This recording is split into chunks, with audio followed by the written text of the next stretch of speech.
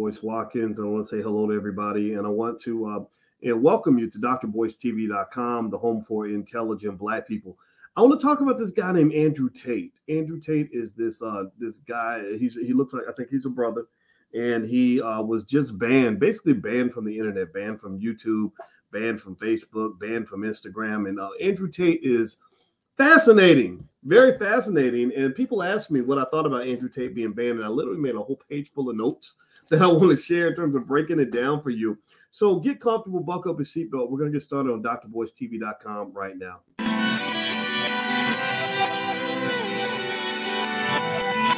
Here we are, clan the isms, cataclysm, great. Our people out here struggling, trying to make it in this state. Everybody out here doing it, but we the ones too late. Now family, we the ones who gotta delegate. Get that money in the power, never be fake. Stick to cosign for 3. What did he say? Create jobs, support our own. Educate the same and buy back your home. Got 3 degrees, triple 10. 3 PhDs, now we on the CNN. DBTV, let's talk about negligence. Ignorance is bliss, but we can turn it to intelligence. Believe none of what you hear, half of what you see. Let's break it down here on Dr. Boyce TV. Here we are. Hey, what's going on, guys? Welcome to drboycetv.com, the home for intelligent Black people. My name is Dr. Boyce Watkins, and I want to say hi to everybody. I see H. Hall and Earth Haven and Joy, Jay Ford and Shirley Young, and Carlim Ali, and everybody on Instagram. What's going on? My Instagram is The Real Boyce Watkins. Give me a yes in the chat if you can hear me okay. Let me know you can hear me okay, because sometimes with the audio, I have some issues, and I want to make sure I'm coming through all right. So give me a quick yes in the chat that I'm coming through all right. And shout out the city that you're from. Let me know what city you're from. H. Hall's from Washington, D.C. We got Miami in the building. Hey, Sabrina and John, they put the B1s up. B1 means Black First. Black First means we put our community at the top of our priority list. Also, I see Barbara and Shirley and Tara and Latoya and Jonathan. And I want to say hello to everybody. Terry Cobb, my man out of Atlanta. Good to see you. Good to see you. My wife and I got a house down in Atlanta. So Atlanta's like a second home for us. We also have an office in the Black House, which is Jay Morrison's Legacy Center. And I want to mention that because I think that we should support good projects in our community that are Black owned and successful. There's a lot of other things I'll tell you guys about, like King Randall School. King Randall's down in Georgia. I want to say it's either Albany or Macon. I think it's Albany, Georgia. And King Randall is extraordinary. And he's a young brother, 23 years old, educating Black boys and really just getting it done. So I hope you'll go look up King Randall and what he's doing with that school. So anyway, with that being said, I'm going to ask everybody a question. Give me a yes or no in the chat. How many of you have heard of Andrew Tate? Give me a yes in the chat if you have heard of this guy, Andrew Tate. And I'm going to tell you why I'm bringing him up. Andrew Tate is this guy. He was a former kickboxing champion, apparently. And I think he was born on the south side of Chicago. He eventually moved to London, and he has some real interesting opinions about a lot of stuff. I watched a lot of his content. That's Andrew right there. And this is another picture, of him on a boat or something. I don't know what he's doing. And Andrew Tate is this guy who was just booted off the internet, basically. I mean, literally, they kicked him off Instagram, YouTube, Facebook. I knew about him because my kids told me about him. My son is 19. And but I'm the bonus dad. So if you saw him, you know he's not my biological son. He's 6'7", but that's my man, and I love being a mentor to him. And he was asking me what I think about Andrew Tate, and I said I don't know who this guy is. So he introduced me to what he had to say. Now my first impression of Tate was I know guys like that. I've seen guys like that before. I was never a bully growing up, but my father was a little bit of a thug, a little bit gangster. My father's actually killed people, and so I know what bullies look like. Like I know when guys are really like blustery and everything else, and I know how to look right through that. I just don't take it seriously because I think that in order to really be truly a man, I don't think you have to behave in that kind of way. I think that if you're just a man, just be a man. That's what you are. You don't have to sort of walk around thumping your chest all the time. And so when I saw Andrew Tate, my first impression was that this guy was kind of full of himself, and I can see why he became popular, because people who don't have a lot of confidence, they tend to gravitate toward people who seem to be extremely arrogant, because we follow people who seem to kind of know the way. Right. We follow people, like whether you're following a pastor in the church who's telling you what you need to do to get to heaven. That's that motherfucker. He ain't never been in heaven.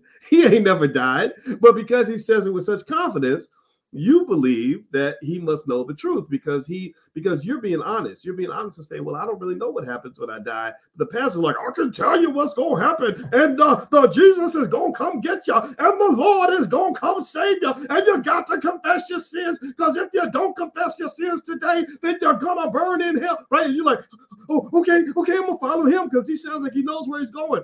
And this is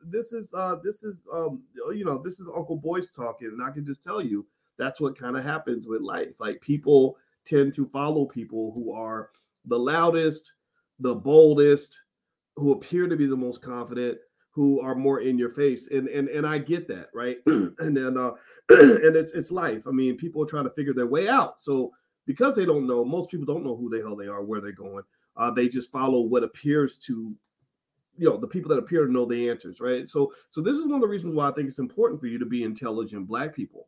Because if you're really intelligent and you really have critical thinking skill and you have confidence in your critical thinking skill, you're not going to follow any blowhard who comes in your face talking a bunch of shit. You're just not. You're going to sit there and say, yeah, I kind of hear it, but it don't add up to me. I'm not doing that. I'm not a sheep, right? And so Andrew Tate, I can understand why a lot of young guys would follow him, because of the society that we live in. And I'm gonna tell you, I took a whole page of notes. I went through his content, and because I really wanted to understand it, because you guys know I'm a professor. That's my background. So I want to understand things. I don't memorize things. I don't necessarily automatically agree with things. I just like to understand things. So I said, I really want to understand this guy because he's fascinating. He's really interesting. And so here's some things that came to mind. So Andrew's background. First of all, let me just say why I'm even jumping into this at all. First of all, I don't agree. To give you the short answer to a lot of this, I do not agree with the decision to ban him from the internet. I think that was wrong. I think it's unethical. I think it is a reflection of the world we live in. I think that any extreme liberal who believes in censoring people who disagree with you, you have become the oppressor. You have become the one who's intolerant. You're literally intolerant of people who don't tolerate what you claim to tolerate, but you don't tolerate it. So you're intolerant too. It's crazy to me. The extreme liberals are as bad as the most ignorant Trump supporters, because you got some ignorant ones out there. And I said it on Twitter. My Twitter is Dr. Boyce Watkins 1. And I said, I wish I could take all the extremists and just put them on a Elon Musk rocket ship and ship them to Mars, because they're messing up society. I believe most people are not extreme on the left, and most people are not extreme on the right. Most people are not extreme Democrats. Most people are not extreme Republicans. And I believe the extremists, because they yell the loudest and make asses of themselves and get the most offended by every little thing, it ends up distorting reality. And so when I see Andrew Tate, he's an extreme guy. He said some things that I don't agree with everything he said. Some of the stuff he said, I'm like, I get it. It's going to get you views on YouTube. A lot of young guys are going to follow you who don't know who they are. But there's no limit to being as blustery as you can be, so you can get more views on the internet, right? Maybe critical thinking skill isn't that important for people. I have no idea, but I know that when I would hear some of the things he would say, I would say, come on, man. Like what you just said was inappropriate. It was not even necessary. You ripped all the nuance out of it, and you sound like an ass right now. So some of the stuff he said, I didn't like at all. But the problem is that he's an extremist that's being dealt with by other extremists. So then you have the people on the other side, excuse me, who want to ban anybody who doesn't go along with their agenda, whether it's the LGBTQ agenda or the feminist agenda or the Democratic Party or Republic, whatever. People have these agendas, and I don't like it. I don't like it. And again, that's where my bias comes into play, because as a scholar, I believed in this thing that I thought a lot of us believed in, which is called freedom of speech. I believe that if you disagree with somebody, you would just debate them, or you would give another point of view. But now we don't live in that world anymore. We live in a world where people who claim to be victims will go and victimize other people by trying to destroy them because they disagree with them. Like I'll give you an example. On a lot of college campuses, I would see where conservatives who haven't hurt anybody, don't have a criminal record, would come to campus to try to speak. And the liberal extremists would do everything they could to get them uninvited and banned from the campus. Literally attack these people who never attacked you. They never attacked you. All they did was disagree with you. And I don't understand. Maybe I'm just thinking about it more than most people are, but I'm sitting there thinking, how dare you think that you can just annihilate anybody who disagrees with you and attack the shit out of them, and then get mad and then claim to be the victim when they attack you back. When they come after you and start attacking you the way you were attacking them, it's like, oh, you can't attack me. I'm in a protected group. Well, you're not acting like it. You're not acting like you're in a protected class right now because you are beating up on everybody who doesn't go along with your opinion. And I think that's just wrong. Give me a yes in the chat if you can even understand what I'm saying. I'm not asking you to agree, right? That would be hypocritical for me to demand that you agree with what I'm saying. Just give me a yes if we can at least share points of view and disagree with each other and not think it's the end of the world. Just give me a yes in the chat to let us know we're on the same page. All right, so let's talk about Andrew Tate a little bit more. And by the way, my website's boycewatkins.com. You guys know at the All Black National Convention, we believe in freedom of speech. We don't take corporate money because we like to bring in all types of Black folks that have solutions, whether you're conservative or liberal or whatever. It's going to be October 28th through the 30th in Charlotte, North Carolina. Just go to boycewatkins.com and you can find information on the hotels and vendors and all that. Or you can just go right to allblacknationalconvention.com. So let me dig into this Andrew Tate thing. And I wanted to have this conversation separately because I know my wife is a woman and I'm a man. And we're going to see some of these things differently because she's 100% woman and I'm 100% man. So this maybe is an example of how even in a marriage, you may not see everything eye to eye, but you have to make room for everybody to have a perspective. Okay. So when I saw Andrew Tate, what I saw on the more favorable side was I saw some things he said that I thought were really good for young men to hear in terms of motivation. Now, pay attention now. Here's the thing. As much as you can criticize Andrew Tate for being this blustery blowhard of a guy that I honestly think that he is, you also have to, I also really like the fact that he's kind of like a really good motivator for men in a certain way, right? You can learn something from a man who was a world champion at fucking anything. I don't care if you're the world champion at Tiddlywinks.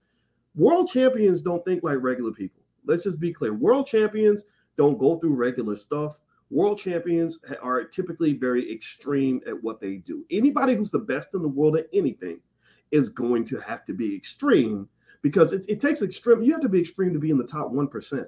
But even when you're in the top 1% of something like golf, to be in the top 1% of golf, you beat out 99% of the population, but there's still hundreds of you in that group, right? So you're not special, when you're in the top 1% because there's hundreds of you. But when you are number one, ranked number one on top of the 1%, you can't be a normal person and achieve that level of success 9 times out of 10. You can't be a regular guy and be the fastest human being on earth. You can't be a regular woman and be like Sydney McLaughlin, who just broke the world record in the 400-meter hurdles.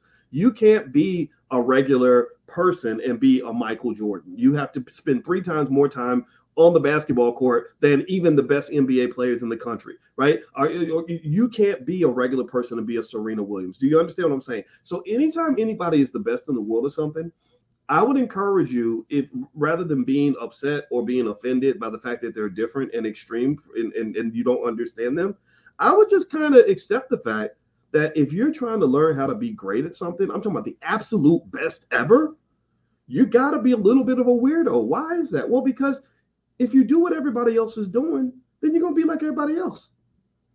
See, this is why I'm not a fan of fitting in. Seriously, anybody in here, how many of you in here have a desire at some point to be really great at something? How many of you already are great at something or you want to be great at something?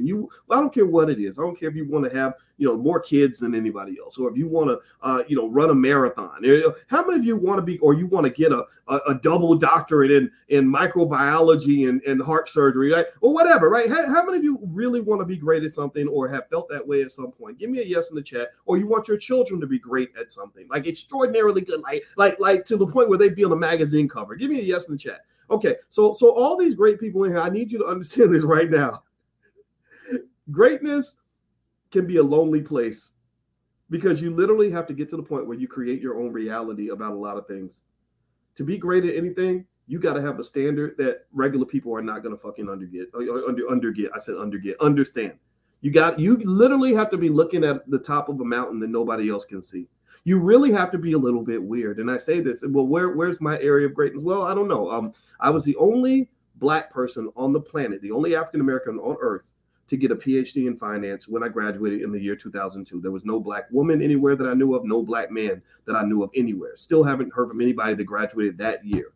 And in order for me to break down those barriers where all my other friends had failed, I had to be extreme. I had to really do things and go harder and be different from everybody else.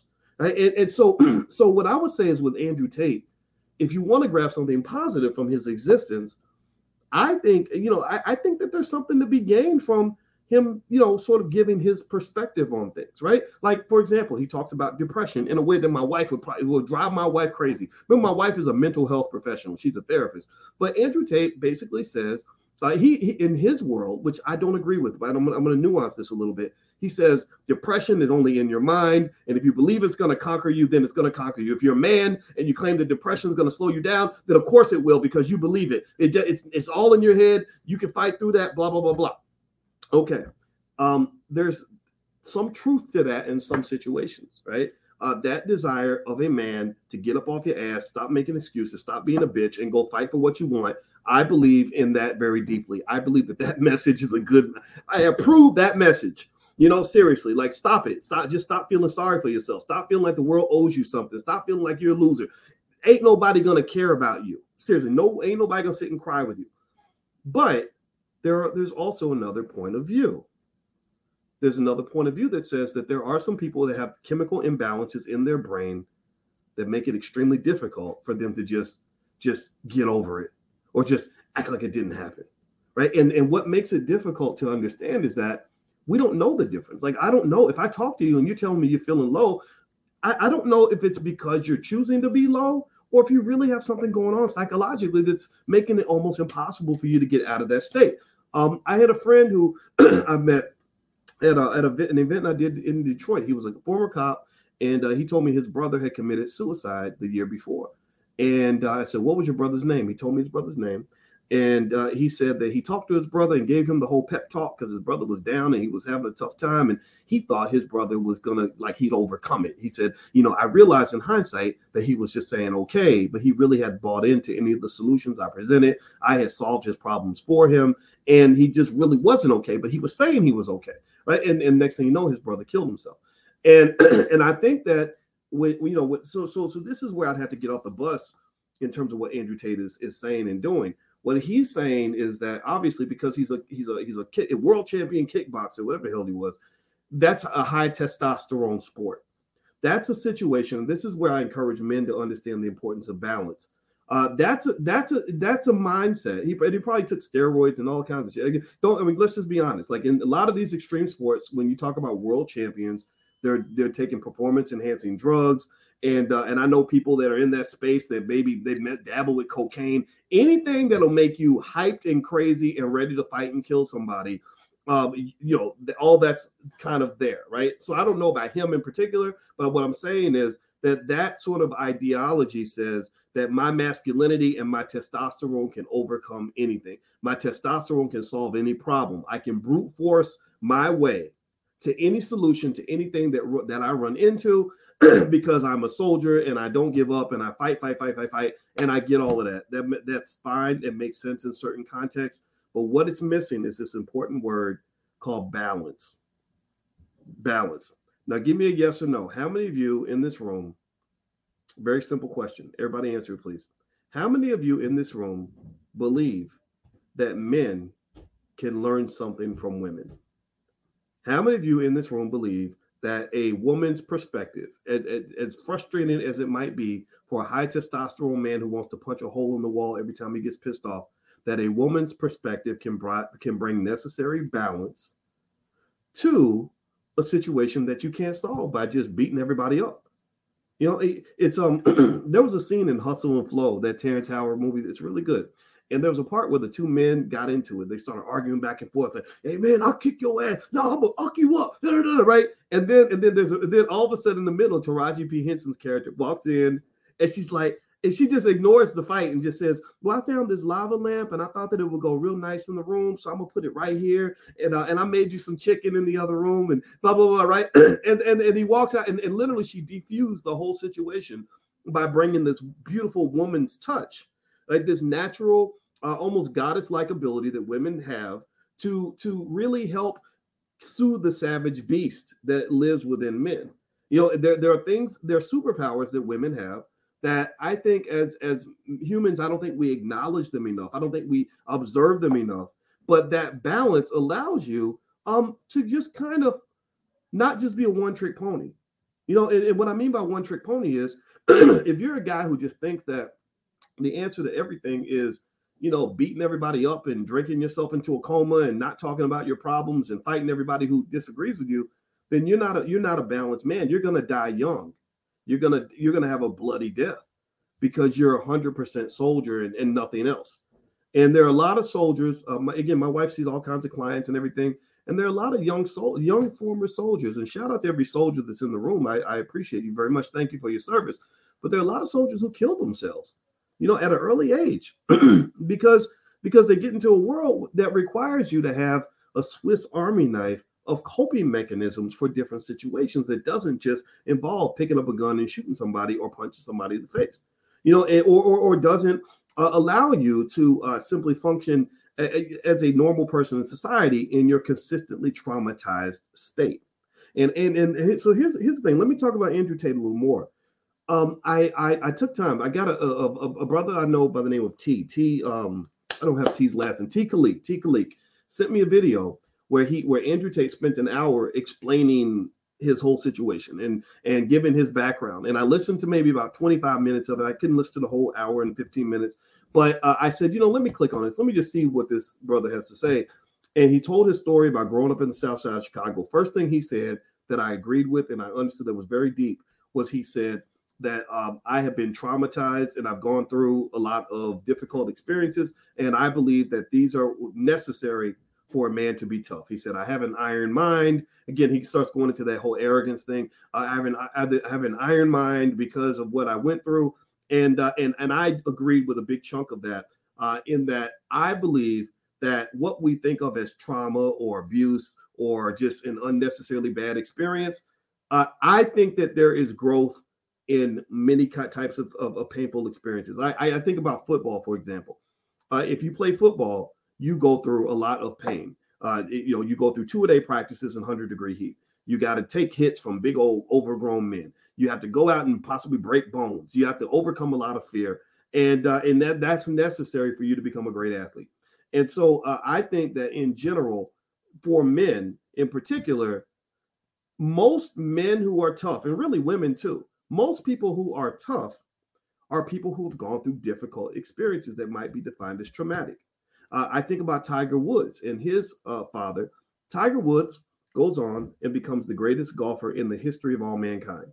No golfer on earth, living or dead, has played golf as well as Tiger Woods did, particularly in the year 2001, 2002, and even beyond that. You don't get to be that great without going through a lot of shit.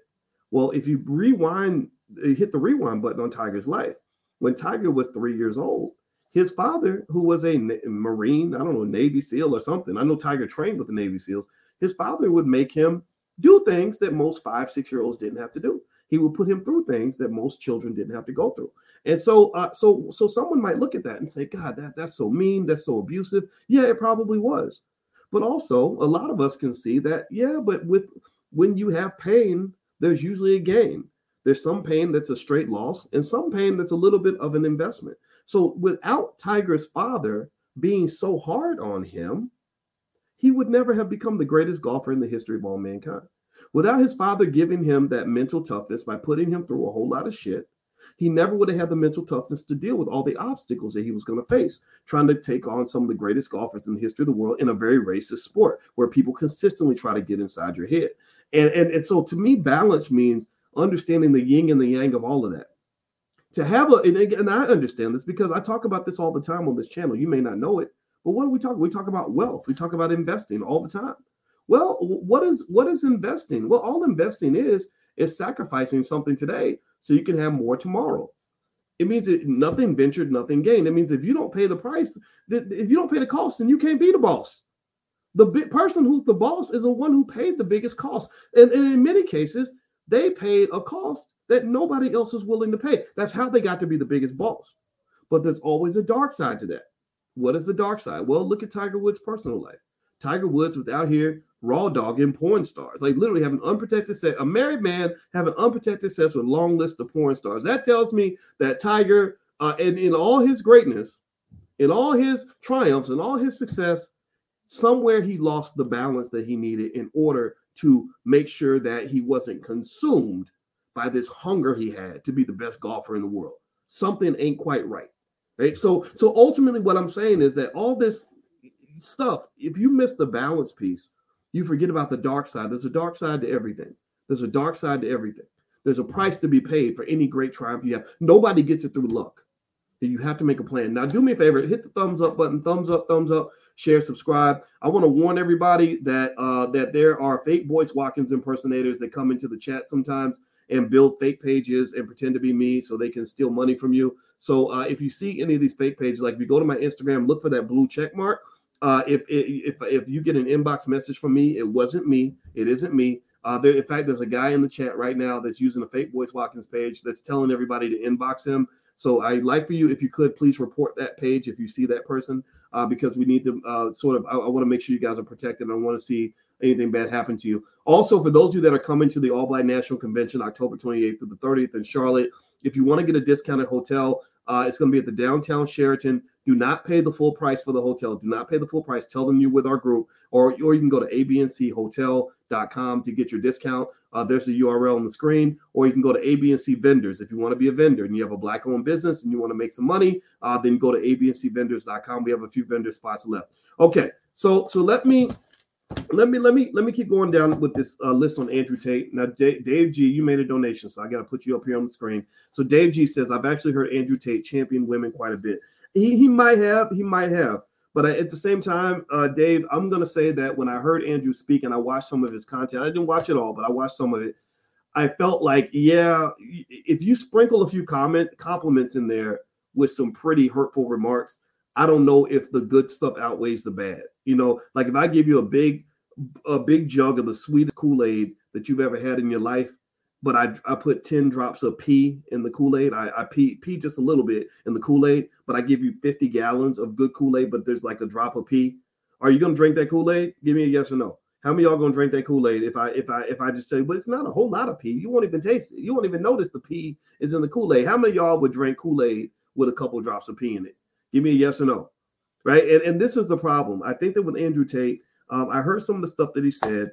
And and some of the stuff I can't excuse that stuff.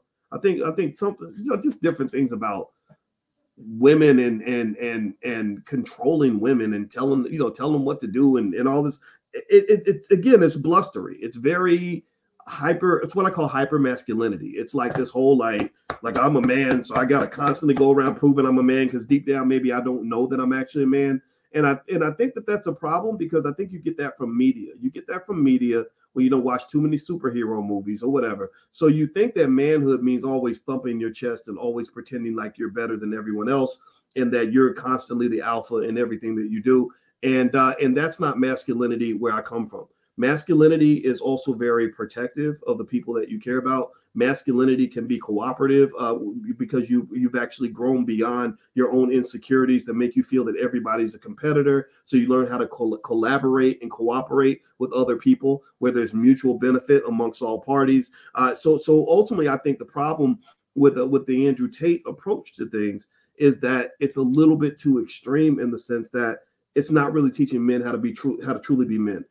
You can't really be a true man that's respected in the community if you just want to piss on every woman that walks by and feels like it's your job to just be as disrespectful and dominant over women and everyone else as you could possibly be. You're not a porn star. You're not trying to be a rap star. You're trying to be a human being. And a human being, to me, is a person that understands, like, yeah, there's times where I need to be ready as a man to go to war. There are times where I must tap into my testosterone to make things happen and get things done, or to be naturally aggressive in situations where aggression is called for, or naturally ambitious. All these things apply in particular spaces, particularly in the world of men. But then there's other sides where if I'm sitting there with my daughters, I can't be sitting there constantly acting like an ass and doing all this fake alpha male talk. Like,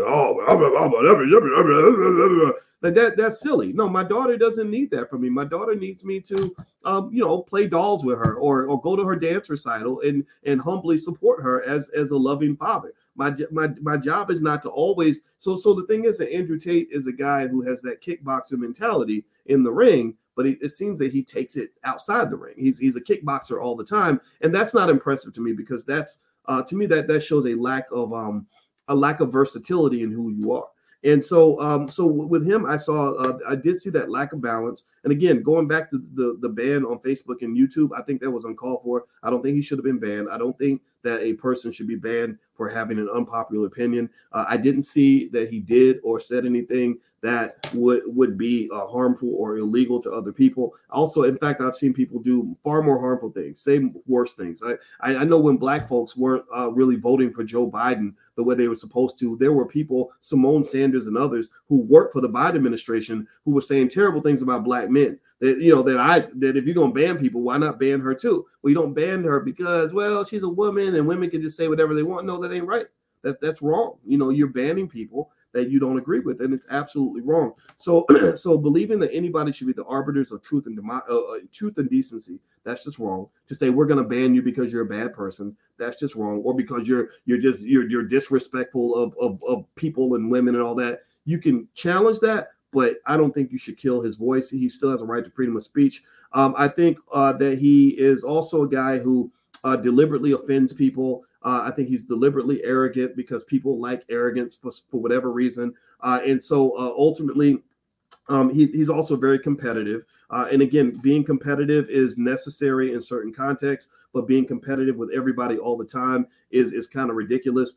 He's definitely, I would definitely say, sexist, but also there's a part of him that can be a good motivational speaker, particularly for young men when you're talking about the need to be aggressive. One of the reasons that people might listen to in Andrew Tate, in my opinion, is that because Andrew Tate was made by the people that hate him the most. Because when Andrew goes away, there's going to be another Andrew Tate that rises out of the ashes. I guarantee it. When people attack Kevin Samuels constantly, even though I didn't agree with a lot of the things Kevin said, and it was very awkward for me because Kevin defended me when Kevin did talk about me on his show. I never saw the episode. I still haven't seen it, but I saw 2 minutes of it, and I saw that Kevin Samuels actually was supportive of me because I was being attacked by women who were trying to create a false narrative that I hate women, and I didn't even pay attention to it because I support so many Black women. It's ridiculous. I literally put over $1 million into the pockets of Black women, so you can't tell me I don't support Black women. I got my Black wife, and I support Black women, but I don't support everybody. So when you acting a damn fool and you are an asshole, I'm not going to support you. I don't care if you're male or female. That's who I am. That's what I am. So Kevin Samuels did support me in that situation, and I appreciated that. But at the same time, I said, while I can understand why you're popular, you're popular because nobody listens to men. People don't understand this. The reason that these Kevin Samuels types or Andrew Tates rise up is because nobody listens to men anymore. Everybody's constantly telling men that you're that you're toxic and you're bad, especially straight men. Now gay men, that's a different story. But they're constantly telling men what's wrong with them. And when men sort of fight back and say, well, here's some issues that we have with you, then suddenly it's like, oh, you're sexist, oh, you're homophobe, oh, you're this, and oh, you're that. But what are you when you're constantly criticizing men? And in fact, the worst relationship advice I see on the internet, it's almost hilarious, is that if you want to be a famous relationship guru, all you got to do is gather a bunch of women and talk shit about men and tell women that the reason that you're single is because men aren't strong enough to handle you, and that men don't want to grow up, and men don't want to do this, and men don't want to do that, and they don't want to take responsibility, they don't want to be accountable. That's how you get a bunch of women to follow you, especially if you're a handsome man. You just put pictures of yourself wearing a wife beater on your Instagram page and tell women that the reason you're single is because men aren't ready to step up to the plate. Well, guess what? Those are pimps. Those guys ain't nothing but pimps because they're pimping women for their money so that by telling them what they want to hear. And then at the same time, the way to get men to support you if you are a so-called relationship guru is either if you are a beautiful woman or maybe or a guy who simply tells men that The reason you don't get what you want is because there's something wrong with women. These modern, and that was my issue with the whole Kevin Samuels thing was there was, again, the balance was lost. The balance was lost. You don't get rewarded on the internet by being a balanced person. You don't. You get rewarded on the internet by being an extremist. And the problem that I had no problem with a lot of Kevin Samuels content up until he became really big. He became really big because he told a lady that she was going to die alone because she didn't listen to him. Yeah, fuck it, you're going to die alone. Why you got to say that? Why she might, maybe it's true. Maybe it's true, but why do you need to be the one to say that? And what gives you the authority to even say that about another person? Like, do you understand what Black women have gone through? Like, do you understand what it's like when you're living in a world where the men that you depended on the most abandon you? 76% of all Black women don't even have their father in the house growing up. And to me, when you're criticizing Black women and you're not putting all that into context, that just bothers me. I think that's wrong. And I know people might say, you know, I think I've probably been called a simp more times than I can imagine, but I don't give a shit. You know, to me, the simps are the men who will beat up on the women who gave life to your raggedy ass. Without Black women, you would not exist, Negro. Who the hell made you think that you can run around here talking about women? If you talk about Black women, you better be careful. Watch your words or keep their name out your mouth. Either say it carefully and with respect or keep their name out your mouth. Because when you hate your women, you hate yourself, you hate your community. You're not helping the conversation at all. So so in my view, when you are talking about Black relationship problems by putting all the weight on the other gender, you're denying complete accountability for yourself. The next question I ask you, every time you tell me what's wrong with Black women, I'm gonna say, well, what's wrong with you? What did you do wrong? What are you not doing right? Where are you not stepping up to the plate? Or every time you tell me that men ain't doing this and men ain't that and nigga ain't shit, whatever. Okay, I'm gonna be like, okay, well, what are you doing? What makes you a great catch? What makes you're looking for a high value man? What makes you a high value woman? And I think that's an okay question to ask. And so ultimately, when you talk about the simps that talk like that, you know, I have no ability to help these guys. I can only say that that's the world in which you live. And people like that on both extremes, if you look at their lives, you'll find that they're just very unhappy people. And really, what was really interesting, I mean, since we're talking about Andrew Tate, he's in that Kevin Samuels camp to some extent. You know, I really hated the fact that I hated the irony of that Kevin spent so much time authoritatively telling women they were going to die alone, yet he actually died alone. He died in the arms of a woman that had only known him for 24 hours, which should be the nightmare of any man in their 50s.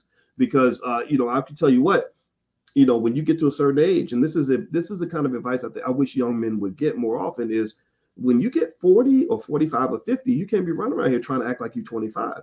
You know, you might drop down from a heart attack one day, and you want your wife to be in the stroke ward with you, making sure that somebody's taking care of you. There's a reason. And so what I see is that when you see traumatized people, because Black people go through a lot of trauma, you start to see women who claim that they don't need men for anything, right? And then you start seeing men who claim that women are worthless, you know, unless they're giving them some sex or whatever. And I just really think that you have to get advice and information from people that are able to help you understand how to be more balanced. You know, you can still be a man. You can ain't no woman gonna threaten or undermine your right to be a man. If you're really a man, just be a damn man. You don't need women to be okay with every single thing you do. Just be a man, right? And the same thing, you know, for women, I just really I don't like this idea. I got really offended when I would watch I watched this show one time where it was like a relationship special on ABC, and they were like, where are all the good Black men? And it was Steve Harvey and that lady, Sherry Shepherd, who's absolutely terrible, who had a terrible divorce because she seemed like a terrible woman to be married to. They spent the whole time talking about what's wrong with men and why Black men won't do this and Black men won't do that. And I was just like, this is stupid. Like, this is dumb. It's not helping anybody. It's not giving anybody any accountability. I read the details of Sherry Shepherd's marriage, and it just sounded like she was not a person. Like, just from what I read, it didn't sound like that would be somebody I'd want to be with anyway. So where are you working on yourself? You know, you can talk all day about why men aren't good enough for you to be married to them, but what are you doing to make yourself somebody a man would even want to be married to?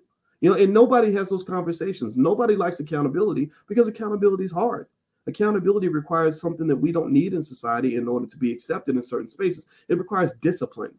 People don't like discipline.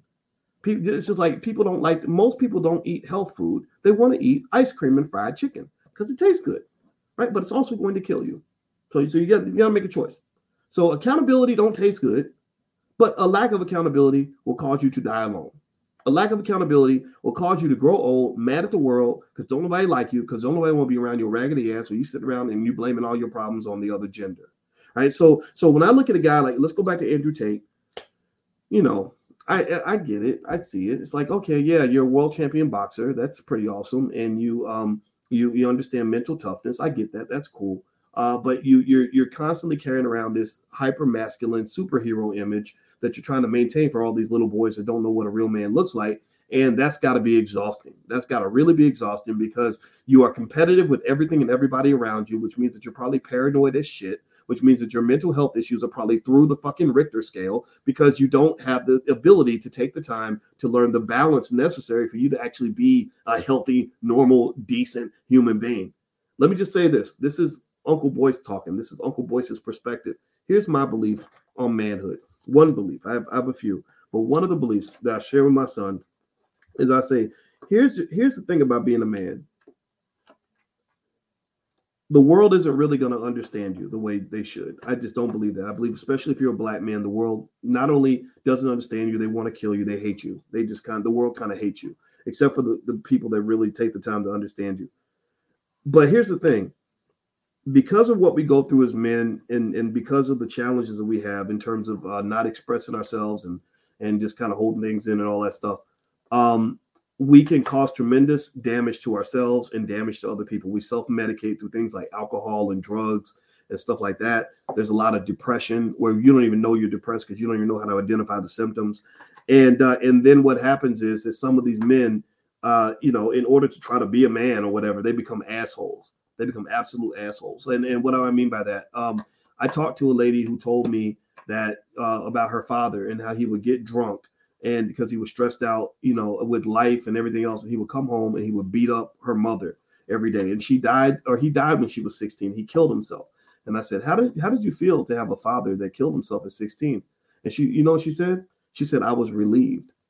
And I said, relieved? She said, yeah, because I knew that he wasn't going to beat anybody up anymore. He wasn't going to come home drunk and cause chaos in the house. And I thought that was absolutely mortifying to hear somebody say, as a child, I was relieved that my father died because he was wreaking so much havoc in the house. So my rule with my son is I said, here's the rule I believe as a man. You are a good man, in my view, if the people you care about are better off because you are there.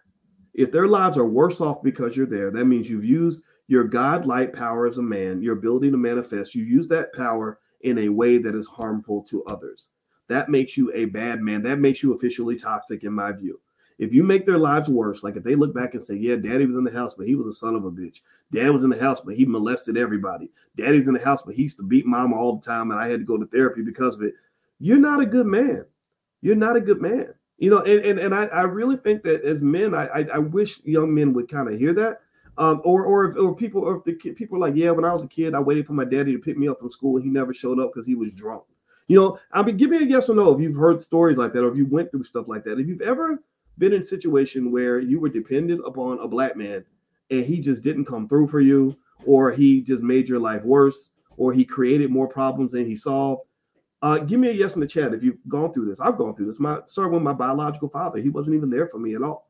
And I just really think that in that case, what's happened is that you've used your power and your natural authority as a man in a very bad way. You've used it. All the powers that should be used for good, you use them for evil. Instead of solving problems, you were creating problems. You became the damn problem. You became the damn problem. And I see guys that become the problem for their families because they get bad advice from these fake men out here that teach them that somehow being blustery and arrogant and being a piece of shit is the way to show your manhood. Well, I'll stomp on hoes. Oh, make me man. We don't love these hoes, right? Just whatever, like just doing this really ridiculous stuff where you make yourself into like a cartoon character in order to be what you think is a man. You think you're a man because you're sitting around smoking and drinking all day and doing, all kinds of ridiculous stuff with women because you just need to get your masculinity off all that. And next thing you know, everybody around you is mortified. Everybody around you is traumatized. You've ruined people around you. You blew all the money at the casino because you're trying to be a man and go out with your boys and gamble and drink and smoke and all. To me, I just really think in general that's not the kind of man I want to be.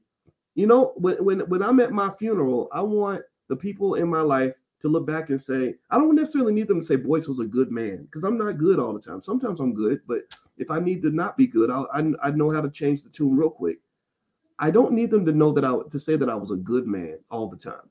I want them to say that I was a great man, number one, that when I was there, you knew I was there. I had a presence about what I did. And then I want them to also say, my life was better because Boyce was around. I want my girls to say, yeah, I was safe because Boyce was here. I want my wife to say, yeah, I was loved when Boyce was here. I was provided for. I want people to say, yeah, I got smarter because I hung out with Boyce. I want y'all to say, yeah, listening to Dr. Boyce really made my life better, right? That to me is a measure of manhood. And I think that, so to me, when you have selfish men and selfish women, I don't necessarily identify with that. I don't identify with selfish women who just talk about aborting a baby like it's like pulling a tooth, like they don't care. They don't feel like they have to tell a man anything. He has no rights when it comes to his baby. I don't identify with that. I understand you want to say my body, my choice and all that, but if that's my baby, I'd like to have some say in what happens with my baby. I also don't like selfish men who define their masculinity solely on a bunch of criteria that you got off the fucking TV.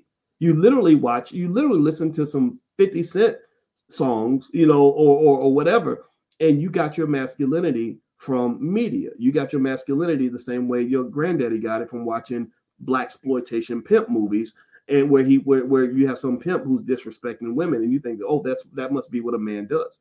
And so I think Andrew Tate, in my view, as he's trying so hard to be a man that he's actually not a man. He's acting a lot like a little boy.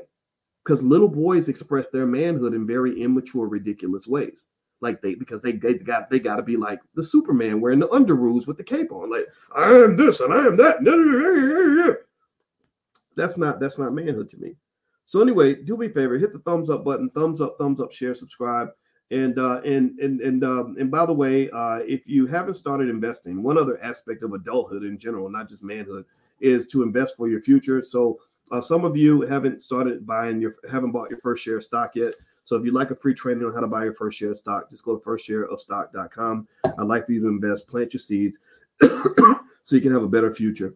All right. So let me see. Dave made another donation. So I'm about to put you up here again, brother. He says, I think that he was saying that responsibility for women comes with authority, especially if men are willing to die for you as a woman. I don't doubt that. I think I heard the way he said it, and it didn't sound diplomatic at all. It sounded like I have to be in control, right? So I think that's a very different statement from saying I'd like to have some authority. I mean, I think everybody in this room, give me a yes in the chat if you'd like to have some authority over your life, or you'd like to have authority in your relationship. Give me a yes in the chat. I think men and women would say that. I think, when women say my body, my choice, that's their expression of authority, which I agree with most of the time. I mean, but sometimes I'm kind of like, but that's my baby. That's not really your body. So that's my personal opinion, right? That doesn't mean we have to fight about it. It just means I'm not going to have a baby with you if I don't think that you're going to respect my rights as a father, right? So ultimately, I think authority, it's one thing to say I expect to have some authority. It's another thing to say I expect to have absolute authority over everyone. And I don't really know if that's necessary to have a good relationship. I don't know if that works all the time. But then again, if the other person agrees to it, then who am I to say that it's wrong? I also think that Andrew Tate being banned on social media is a result of liberal extremism, a lot of propaganda, a lot of smear campaigns. And I saw this happen. You see this flare up whenever any type of unpopular masculine leadership emerges, right? So you can't say Andrew's approach isn't a masculine approach. I mean, he's a kickboxer, world champion, for God's sake. So he's very hyper masculine. But and when you see that rise, you tend to see this sort of backlash where it's kind of like people fight dirty. So for example, with Tate, from what I understand, and he mentioned this in his video, and he talked about, being accused of criminal behavior. And he said, this is not true. I have not done these things. I don't have a criminal record. And I've seen that happen, right? You saw, for example, when Bill Cosby went down over a bunch of unproven accusations from white women from 40 years ago, no proof required. Doesn't mean Cosby didn't do it. It just means that the bar was set very, very low. Whereas at the same time, that white woman who killed Emmett Till, they had sympathy for her because she was in her 80s. Well, I think that same sympathy should have been extended to a Cosby because he was also in his 80s. But they'll send a black man to prison in his 80s. But when you talk about sending a white woman to prison in her 80s, suddenly we all get empathetic or whatever. The other thing, too, is I remember when Ice Cube stood up to the Democratic Party and said, we're not going to support you unless you do something for black people.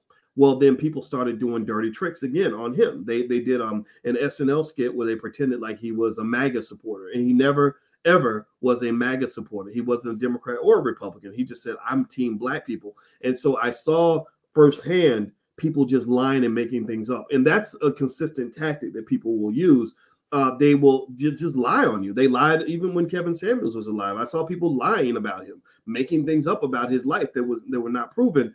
And I really think that is a type of fascism, if you will, that we don't discuss enough. We don't talk about when the left gets mad and they start throwing temper tantrums and they start making things up to smear somebody so they can take them off the radar because they feel like they should be the ones who are the dominant ones in the space. So they're kind of like just the liberal version of an Andrew Tate. They're upset because their authority is being challenged by heterosexual males who exhibit their own version of masculinity. And I think and that's where I get off the bus. Again, that's why I say, as much as I didn't like Tate's version of masculinity, some of the stuff he said just sounded like, yeah. I don't think he should have been banned. If you don't like him, just debate him. Do a counter video. Just say, here's why I think Andrew Tate is stupid. That's fine. Let's do that. Let's have that conversation. Why in the world are you trying to exterminate all of your political enemies? They do stuff like that in countries. They did it in Rwanda and I think Kenya after an election. They were chopping people's heads off or whatever. I mean, they do that in other parts of the world. Bosnia Herzegovina, they decided to just annihilate the whole other side. I mean, but I don't think that should happen here. I'm not a fan of that. And so also, I'm sitting there just looking at some of the notes. I saw he made a couple of other statements that, again, they sound good if you're not thinking, but there are statements that need a little more nuance. Like I think he said something like, you're not a millionaire if you cook or something. He said something like it's bad for men to cook because that's why you're not a millionaire, because you cook. And it was something ridiculous like that. And I listened to what he said, though. And he was basically saying that if you're trying to be great at something, you can't spend your time on worthless activities. And where I saw that statement coming from is the fact that, going back to what I said earlier, to be the best in the world at anything, you got to be really extreme. And I identify with that because I remember, and I told my wife this, I said, I'm trying to be a great scholar. And when I was at Syracuse University, I wanted to be the best scholar I could possibly be. I wanted to be the best in the world. So what I did was I had to really manage my time. And I said, I'm not going to spend time cooking and cleaning when I could spend that time working on my research and studying new topics and learning things that are going to make me better at what I do. I'll pay somebody to cook and clean while I go put my time into the things that I really need to do. And I think that's a skill that anybody should pick up if you want to be great at something. If you want to run a business or whatever, value your time. Buy somebody else's time. Let them do the little things around the house. You don't have to be the one who does every single thing, because then you can't be great at the one thing that matters to you. So I think that's what he was saying, but it kind of came off kind of weird. And then I saw another headline that said that he claims that men are weaker if you live with a woman. And again, this is where propaganda kicked in. They gave the headline, and I was like, "You're weaker if you live with a woman?" Okay. And I saw what he was saying. I didn't agree with it completely because it lacked context that he didn't provide. So the headline took away context, but he took away context because he made this simple-minded, one-dimensional statement. His statement was basically to the point that he was arguing that men who live with women have a harder time competing with other men because just living with a woman makes you softer, right? And here's the thing. I don't completely disagree with that if you live in a world that is hyper competitive all the time. Like if you're trying to be a world champion in basketball or kickboxing or whatever, then yeah, if you live with a bunch of, grunting cavemen who are thinking about fighting all the time, and all they do is sit around and fight all the time, they're just a bunch of one-dimensional one-dimensional gorillas that are constantly talking about kickboxing, then yeah, you're going to be better than the guy who has to stop kickboxing so he can go and spend time with his wife and kids. That's a natural point. That makes perfect sense. But what isn't discussed there is that you can't live like that all the time. You can't live like that for the rest of your life. Eventually, I mean, maybe you live like that in your 20s because you want to be good at something, but then you get to your 30s and your 40s and other things start to matter. Like your family starts to matter. Your quality of life starts to matter. Your health starts to matter. My wife actually, who is an expert on the mind and all this other stuff, she talks about that competitive hypermasculinity that you have if you're a fighter or a soldier, and what that does to your, I think she called it the parasympathetic nervous system. And basically she said that if you're always like that, if you're always Mr. On 10, adrenaline, ready to fight, ready to compete with everybody, that literally kills you. That literally causes you to die younger. And so with Andrew, that came from his trauma. Growing up with the trauma and growing up with a hypermasculine father who told him to fight everybody, he kind of grows up thinking that that's just the way he's supposed to be all the time. Now, I don't know how old he is. Does anybody know how old he is? Let me Google it real quick. Let me see. How old is Andrew Tate? He's 35 years old. So Andrew is at an age where at the age of 35, let me tell you what happens to men when they turn 35. I read up on some of this. At 35, your testosterone levels as a man drops by 1% per year after the age of 35. Okay, that's the first thing. And so where Andrew Tate is reaching is he's reaching this age where he's starting to go in a different direction in terms of that hypermasculinity thing. Right. And so what I've seen, and it's funny because I remember when Kevin Samuel said that women over 35 are the leftovers and nobody wants you, which I thought that was complete bullshit. Because when I was single at the age of 44, I told my friend, I said, I'm not going to date any women under 35 because I want to date a grown up. I dated a woman that was young and it was nice and it was fun. It was interesting. It had its place. It was an experience, but I never thought about marrying this woman because I don't really want to I didn't really want to be married to somebody who was watching Saturday morning cartoons when I was in college. That just felt weird to me. So I remember saying, I said, there are a lot of beautiful, amazing women over 35 who aren't going to be trying to have kids and all this other stuff that I could possibly date. And this was before I married my wife. And here's the thing. I know a lot of other high value men, highly educated, plenty of money in the bank, who think the same way. So when Kevin said that women over 35 are leftovers, I said, that's bullshit, man. That's just not true. Why would you say that? Why would you even, and again, and I know when people are going to get mad about saying this, and I have to bring it up. I don't like bringing it up, but I have to bring it up because people aren't hearing all points of view on this.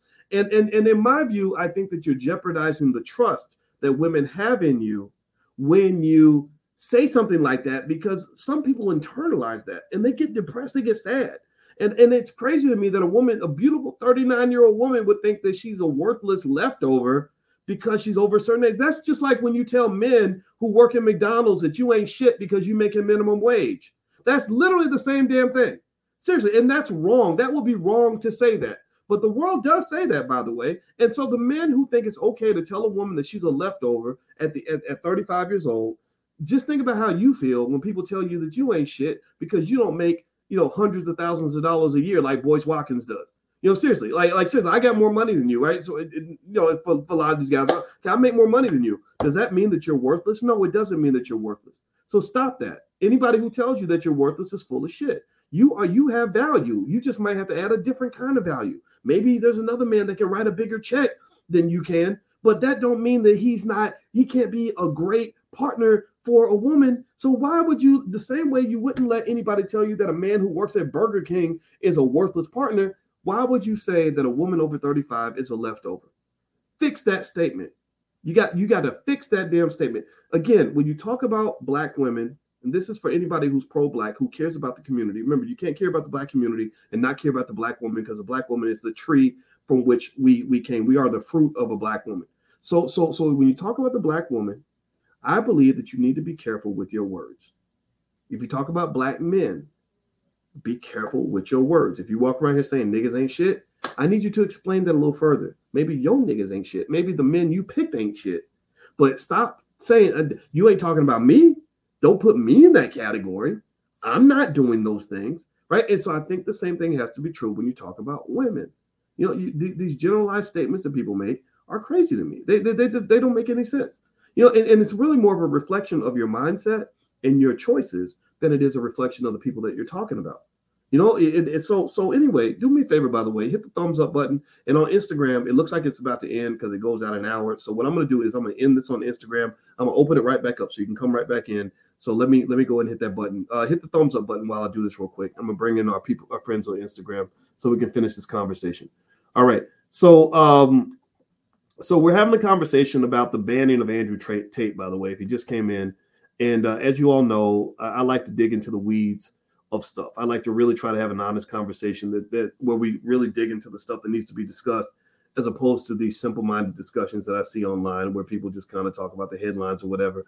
I personally think that, and again, I want to reiterate this, I don't believe that Tate should have been banned from the internet or from Facebook and YouTube and all that. I think that's kind of, that's the part of the world that really bothers me, because I think we have this world where people just get kicked out because what they're saying isn't popular, and I think that's wrong.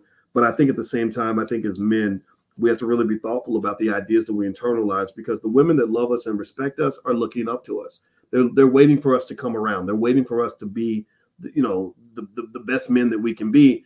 And I think that if we all get together and we create like these bitch fests online where all we do is we blame all of our problems on women, I think that undermines your presence as a man, and so what I tend to agree with are the men who would say to those men in the so-called manosphere, they would say like, okay, if you want to be a man, just be a man. Like, don't feel like being a man means sitting around bitching about women, because at that point you're just being the bigger bitch.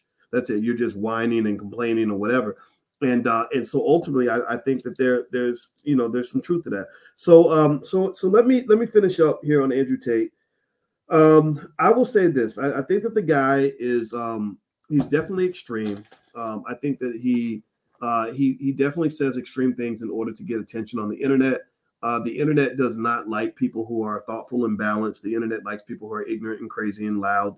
I think he fits those criteria. At the same time, I think that he's a reflection. He's a manifestation of the world we live in. We live in a world where masculine heterosexual males tend to get shut down and banned. Men are ignored heavily. I think that a lot of men get sucked into the extremism that comes from, whether it's an Andrew Tate or even when Kevin Samuels was here, rest his soul, they will they gravitate toward that, and because they're pissed, they're frustrated, they feel like they're not listened to, they feel like they're not respected, and I agree with. So Dave made another donation, so I got to put you on the screen, bro. He says black women make all kinds of disrespectful comments on social media all the time about black men. If I internalize that, whose fault is that? Yeah, and I like Dave's comment. And let me explain why I like what he said. Because you're right. If you go through the internet, you can find women that will say the most ridiculous, most disrespectful things about men that you could ever say. And the biggest piece of advice I would give to any man who sees these things is to understand that you don't have to own any of that. Like, her making that statement is a reflection of what she's gone through with the men in her life and her worldview. It says more about her than it does about you. If you don't fit the description, then don't confess to the crime. If you don't fit the description, then don't get in the police lineup. If you don't fit the description, then don't get nervous when the cops drive by, because you didn't, whatever man hurt her to make her say horrible things about men, you weren't there. You didn't do those things. And I would say that as men, I think that we can do that. I think that we can, I think we have the right to discernment. I know personally, when I would see women speaking really negatively about black men, I would kind of say to myself, I don't think I want to date a woman like that. I want to date a woman who admires black men, who thinks that we add value, who has a generally positive opinion of black men, especially of me. And so somebody said, Boyce is the same guy who said he dates a single woman of 3 because he loves black children. Well, I do actually love black children. If you hate black children, then you probably shouldn't even be on my platform because that means you're an asshole. But I do. I think that mentoring black children, the greatest thrill I've ever had in my life is the ability to be a mentor and a godfather to kids. I think that supporting our children is the most pro-black thing you can do. I will say also that in general, my advice to you is to not listen to people on the internet when it comes to how you shape your life. Internet people, I know a lot of these internet influencers. A lot of them live terrible lives. A lot of them get most of their satisfaction in life from the fact that they were successful at getting people to follow their YouTube channel. So many of them, unfortunately, are creating the false reality that you want to see and that you want to hear because they've become your form of entertainment. And you are all that they have in many cases. They're lonely, single, living in somebody's basement, talking and giving relationship advice, but don't have healthy relationships. In fact, if I'm getting relationship advice from somebody, first thing I'm gonna do is look and see, okay, how many times have you been divorced? Let me see your spouse. Is your spouse sitting there smiling next to you? Or are you complaining about the raggedy bitch you just had to dump, but yet you telling me how to find a good woman? Apparently, you don't even know how to find a good woman, especially if your relationships are not showing the kind of quality interaction that you claim that I can obtain. People are best at showing you how to be whatever they are. So so whether you're talking about somebody who's teaching you how to make money, if they don't have any money, then they can only teach you how to be broke. Or if a woman's giving advice to other women about how to deal with men, and men hate that men don't want to be around that woman, then she's turning you into a demon spawn, just like she is. Seriously, I can't tell you how many times there was a lady who used to write for, I think it was The Root, and she used to give advice on relationships. And I knew this lady personally, and I remember thinking, oh my God, I was completely single, and she was a very pretty lady. I remember thinking, I would never date this woman. And it's crazy to me that she's giving all this relationship advice because she's making other women as toxic as she is. And she would just write, well, if a man does this, you shouldn't put up with that. And if a man does that, you shouldn't put up with this, and blah, blah, blah, blah. And I was like, wow, you're really teaching women how to be lonely and single. That's exactly what you're teaching them how to do. So when I was looking for advice on how to be married, I went to married people who've been married 30, 40 years. And I said, so what do you do? What's the secret to staying married that long? And most of the time, the advice I would get from people who've been married 30, 40 years is completely different from the shit you hear on the internet from people who ain't never walked down the aisle with nobody. I can tell you this. If you're trying to get married, go talk to somebody who's an OG at this marriage game. And what you're going to find for sure is you're going to find a whole lot of humility that is completely contradictory to all the blustery chest thumping that you see on the internet, from independent women who don't need no man to men talking all kinds of crazy stuff about women. Those people are the ones who are not happy. They drink themselves to death. They die alone. They croak in a hooker's bed at the age of 50, 55, or they end up miserable and single and crying themselves to sleep every night, but they can't tell anybody how miserable they are because they're trying to save face. That's the thing you don't understand, is that a lot of these people are very unhappy, and they will never tell you because they're trying to save face. I'll give you one example, and then I'm going to be done. Is this your lane now? No. Well, this is always my lane. My lane is Black people. My lane is life. My lane is sharing things that involve investment. Investment means not just your money, but investing the things that are more valuable than money, like your love, your time, your energy, all these things. So yeah, I'm always talking about investing in wealth, even if I'm not talking about money. In fact, when I'm talking about money, that's actually 1% of the wealth that exists in your life. When I'm talking about real wealth, I'm talking about the things that money cannot buy, the things like your happiness. I'm talking about things like your peace. I'm talking about things like your health, your sight, your mental and physical health, all these things. Those are things that are more important than money any day of the week. Money is not the be all end all. I know a lot of people that have a lot of money, and a lot of those people are miserable. A lot of those people are not liberated. They are absolute slaves because they thought money was the destination when money was never the destination. Money is never the destination. Money is the tool. It is the vehicle to help you get to the real destination. The real destination is living the best life that you can live. It's pursuing the purpose that God put you on this planet for. It's finding happiness. It's being content. It's waking up in the morning and loving your life. And so that's what money did for me. I got money in the bank. I know how to make money. I'm an expert on money. I have a doctorate in money. So you don't think I know how to make money? I know how to make money. But the money, I don't care about the money. I made enough money that now I don't have to think about money. Now I can think about being a good father. I can think about being a good husband. I can think about being a happy human being. I can think about doing the things that I'm supposed to do in my life. That's what money allowed me to do. So just understand that's this is, you got to play checkers in this game. You cannot play. You got to play chess in this game, not checkers. If you're playing checkers, you're going to lose. So ultimately, what I would say, toward just at the end of the day, is that a lot of this advice on the internet is wrong. I know a lot of these people that are internet influencers. I've created internet influencers. I put people out there that became really famous and all that. And I saw the shit behind the scenes. And I remember thinking, God, if people saw what I see, they would know exactly what I'm talking about. And I think at the end of the day, when I talk to my children about what really matters in your life, I say, you know what? I don't really think anybody out there, especially people who don't know you or people who are trying to maintain a platform, are the people that can really teach you how to really be happy. I think you have to take advice from a lot of different sources, pull it together, obtain knowledge of self, and then come up with your own special formula that works for you. And you got to have enough confidence to believe in that, right? And not everybody's going to get it, but you'll get it. And that's all that matters, okay? So find your happiness, find your peace. That's where the true wealth is. Money is just a vehicle to obtain that. Okay, guys? All right. So anyway, that's it. I'm done talking. And so again, to summarize, I don't think Andrew Tate should have been banned from the internet. I think that's kind of ridiculous.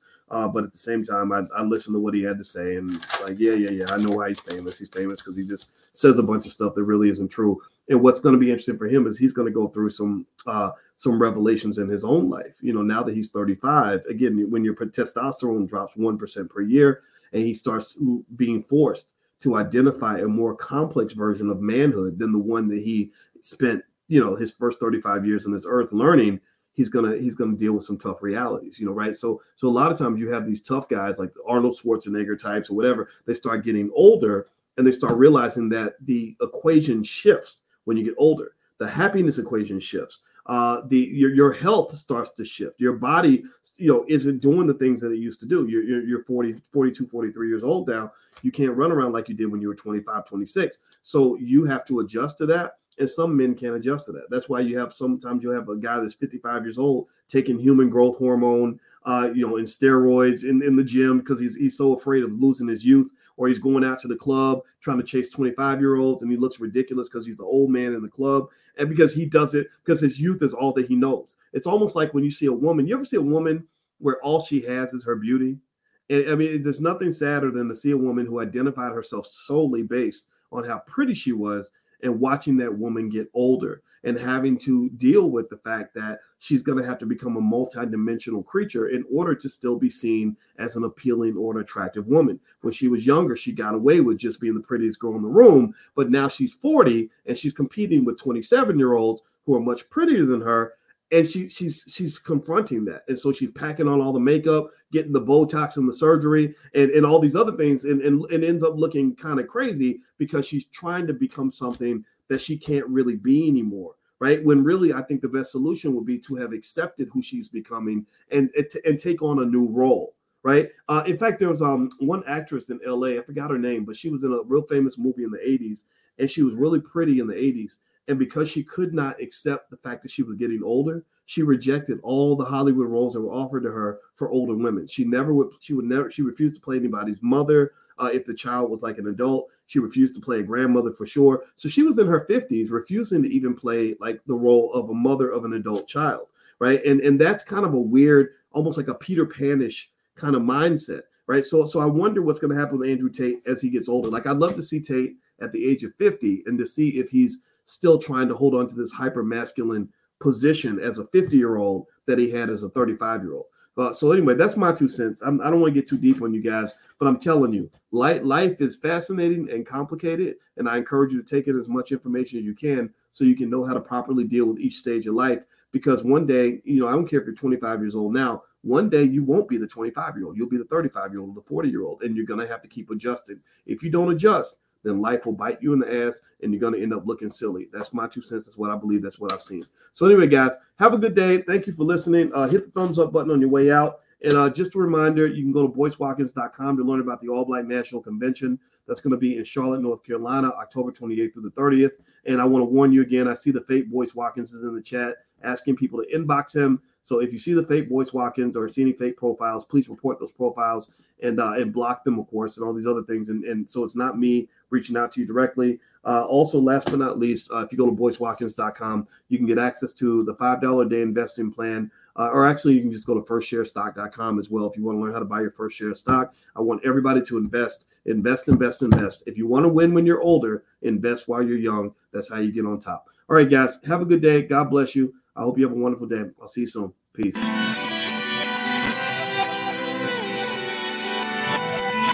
Here we are, clan the isms, cataclysm great. Our people out here struggling, trying to make it in this state. Everybody out here doing it, but we the ones who late. Now family, we the ones who gotta delegate. Get that money in the power, never be fake. Stick to cosign for 3. What did he say? Create jobs, support our own. Educate the same and buy back your home. Got 3 degrees, 10, 3 PhDs, now we on the CNN. DBTV, let's talk about negligence. Ignorance is bliss, but we can turn it to intelligence. Believe none of what you hear, half of what you see. Let's break it down here on Dr. Boyce TV. Here we are.